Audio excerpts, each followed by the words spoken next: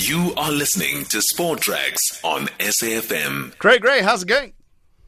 I'm good. How are you? Rugby commentator, writer. What are you doing these days, by the way? Well, I'm sports editor at Daily Maverick. That's right. And that's a very full-time job, as we've launched a newspaper as well. Yes. In the middle of a pandemic. Daily Maverick swimming upstream as always. But so it's good fun and games. Does that mean your deadlines are only daily and not hourly, like online? Well, no, I do the online stuff too, but Daily Maverick, we're not about writing 300-word pieces and chasing every story. It's more about depth and analysis. Yeah. But either way, it's still... it's a busy job, but it's a very fulfilling and fantastic place. Okay, let's go to fantastic and fulfilling places. Let's go to Japan this time last year. In fact, I want to go back a little bit because I forgot about this. Italy drew with New Zealand at a Rugby World Cup finals. Who would have thought? Italy? Yeah, New Zealand? Because there was a hurricane and the match became yes. 0-0. Yeah, I'd forgotten. Yes, you got me there. Yeah. We forget about little things like that. If Italy had beaten New Zealand, South Africa might not have made the playoffs. Well, yeah, that's a big if. But you're right. But look, I mean, if we go back to the World Cup, the beginning when the draw was done, a year before, 18 months before the World Cup. The first game was South Africa, the All Blacks, and everyone had sort of put a circle around that game as the key one. But I think in reality, despite what anyone in New Zealand and anyone in South Africa said, that both teams realized they'd win or lose that game, they were going to go through that pool. Right. I mean, with Italy and Namibia and Canada in the pool, there was just no way that, if the South Africa and New Zealand weren't going to advance, regardless of the outcome of that game. I must before we go on. I must admit that I'm a late starter to Chasing the Sun. So I've only started episode 1 now. So I don't know all the behind the scenes things. So you're gonna have to help me with this.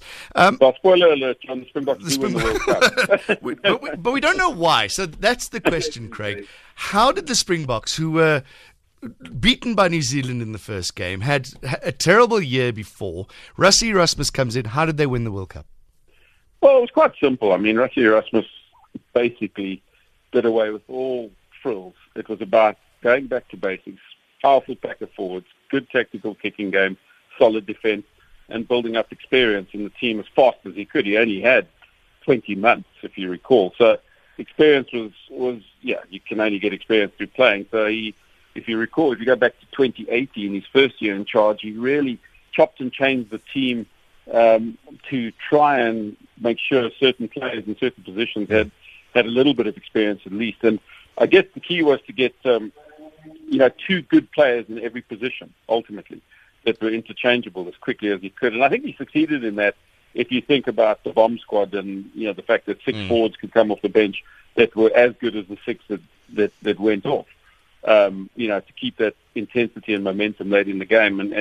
So it was those little things, and he just spoke about, yes, we want to do a lot of things. Transformation was vitally important, and he addressed it honestly, which was the key. But, everything else that was important, the main thing, and this was their saying, the main thing must always be the main thing. And it sounds ridiculously simple, but all it was is we have to win games, and then everything else comes together.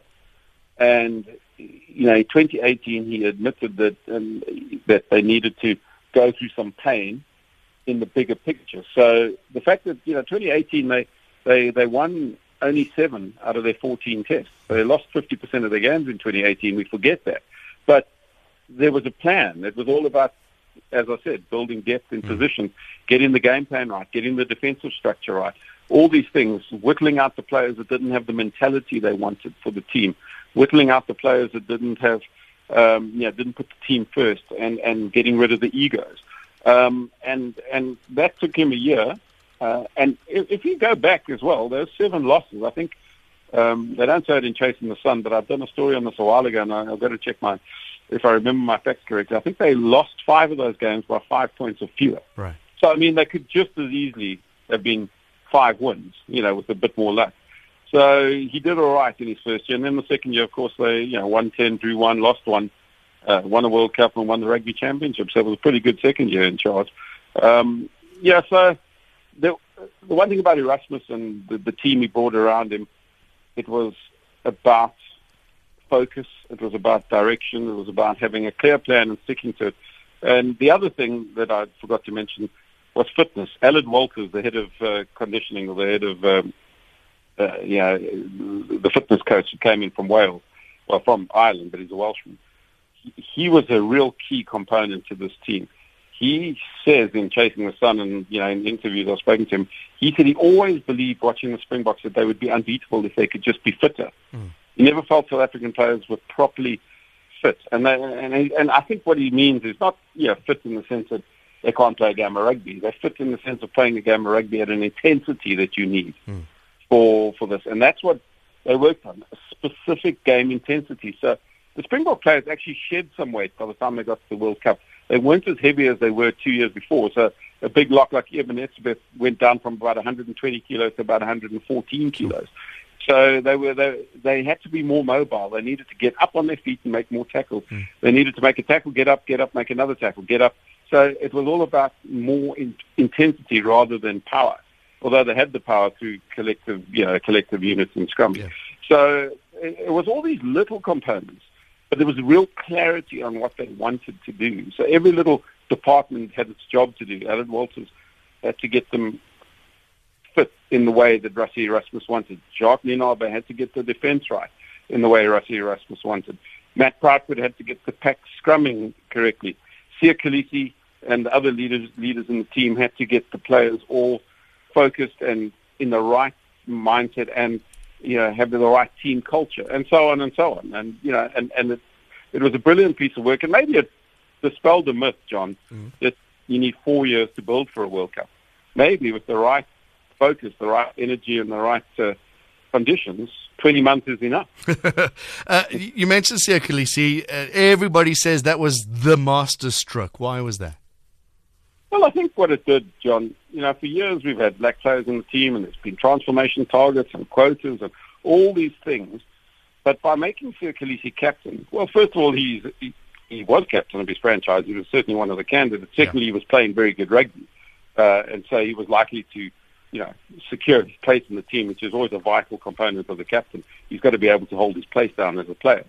And I think, thirdly, Rassie Erasmus spoke about transformation openly and saying we need to show that, we want to transform the game, we want to take it to a wider audience, we want people to feel part of it. And by making Siya Kolisi captain, you immediately engaged a large section of South Africa in a different way to how they had been engaged with the Springboks before. A lot more people, I think, felt part of the Springboks for the first time, really part of it, by the simple fact that Siya Kolisi was captain. And I don't think Rassie Erasmus thought it through in those terms necessarily. I think he looked at his candidates for captain. He looked at what he had at his disposal. Dwayne Vermeulen was playing overseas at the time. He was one of the front runners for captain. Andre Pollard's fitness was always a bit of an issue. And Siya Kolisi was the most obvious and logical candidate. And he took a plunge. And the positive spin-off of that was it created this whole interest in the Springboks from communities that previously had not been deeply invested in the Springboks.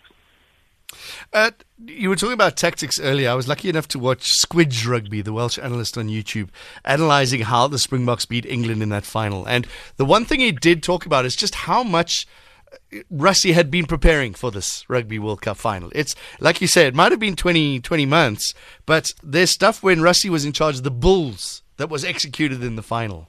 It's, like you say, it's the plan was there for a long, long time. Well, look, Rassie Erasmus is an experienced coach, and Jacques Nienaber and all these people, so they've got playbooks as thick as a telephone directory. So it's about going, all right, let's get the basics right, let's get the defence right, let's get the fitness right, let's get the set pieces right. Okay, so you've got those in place, and that took a better part of a year. That's why they struggled through 2018 in terms of results. But you get those things in place. Now you've got the foundation, and now it's about putting those layers on top of the foundation.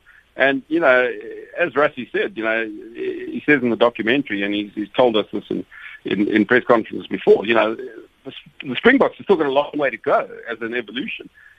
All they did to the World Cup was, dust off a few plays, from his playbook. I'm sure there's a lot more to come out of it. And, and pity they've missed all the rugby this year, because I think with Nienaber as head coach, who's very closely aligned with Erasmus, we would have seen more and more little layers and little subtleties being added to the game over the next, well, we will still see it over the next 3 years, but we would have seen some of those coming out. So I think, a bit like 2007, that Springbok team that won the World Cup, which was so good in 2007, and I don't think they quite kicked on as well as they could have post the World Cup.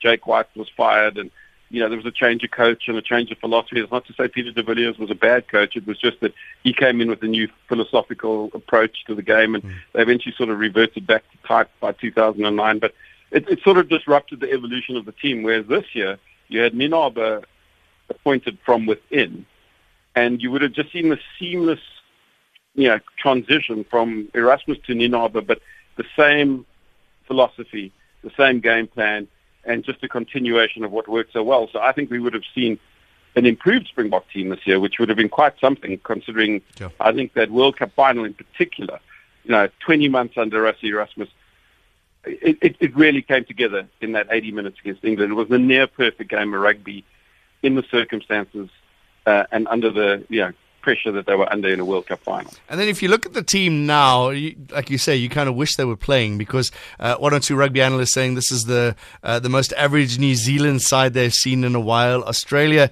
I don't know if they're being flattered by the New Zealand side, but Australia have lifted their game as well. It would have been lovely to see the four nations battling it out in the Rugby Champs. Yeah, look, I wouldn't go so far to say it's an average New Zealand team. Well, yes. They won 43-5 last week in Sydney. I mean, that's, you don't go do that if you're no good. No, it's a good New Zealand team. They obviously are bringing through some new youngsters. They've lost some key players, New Zealand, but they've still got a spine, of experience when you think Sam Whitelock, Sam Kane, Aaron Smith, Bowden Barrett, Anton Leonard-Brown, and a few others. They've got this core, and they've got a lot of talented players coming through. Yes, they're not quite the All Blacks of say 2 years ago, but that's not to say they're far off. It would have been great. I think if the Springboks had played 12 weeks of provincial rugby and were able to get to New Zealand, but because they literally would have had to go there, get into quarantine, all those things, they would have literally played two weeks of rugby. And if we're brutally honest, if you've watched some Super Rugby Unlocked, you can see that the players are struggling, fitness-wise, to play at a high intensity for 80 minutes. You can see that tactically they're a bit off the mark, and if you take that to a much higher level, at test level, I think our players would have been wanting against New Zealand teams that have played for 14 and 15 weeks already in their Super Rugby competition while the rest of the world was in lockdown. So I think it was a wise decision not to go to the Rugby Championships. Disappointing, because you want to see the Springboks play. You wanted them to build on the momentum. But can you imagine, John, they had gone to New Zealand or to Australia to play in the Rugby Championships and got smashed by 60 points by New Zealand simply because they're not up to physical standard and cohesiveness. I mean, what does that do for the legacy of the World Cup winning team? It destroys your, from a purely marketing point of view, it destroys your brand pretty badly. And from a psychological point of view, the players suddenly go from, their last match as a team of the World Cup final where they won it to losing 50 or 60 points to the All Blacks. It's a devastating come down, which would have had a bigger impact going into next year where the British and Irish Lions are coming and so on. So I think it was a wise decision. Commercially, the Springboks lost a bit of money, not as much as has been reported, but I think in the long term it's going to be a much better call for South Africa. Okay, Craig Ray, what was your best memory of Rugby World Cup 2019?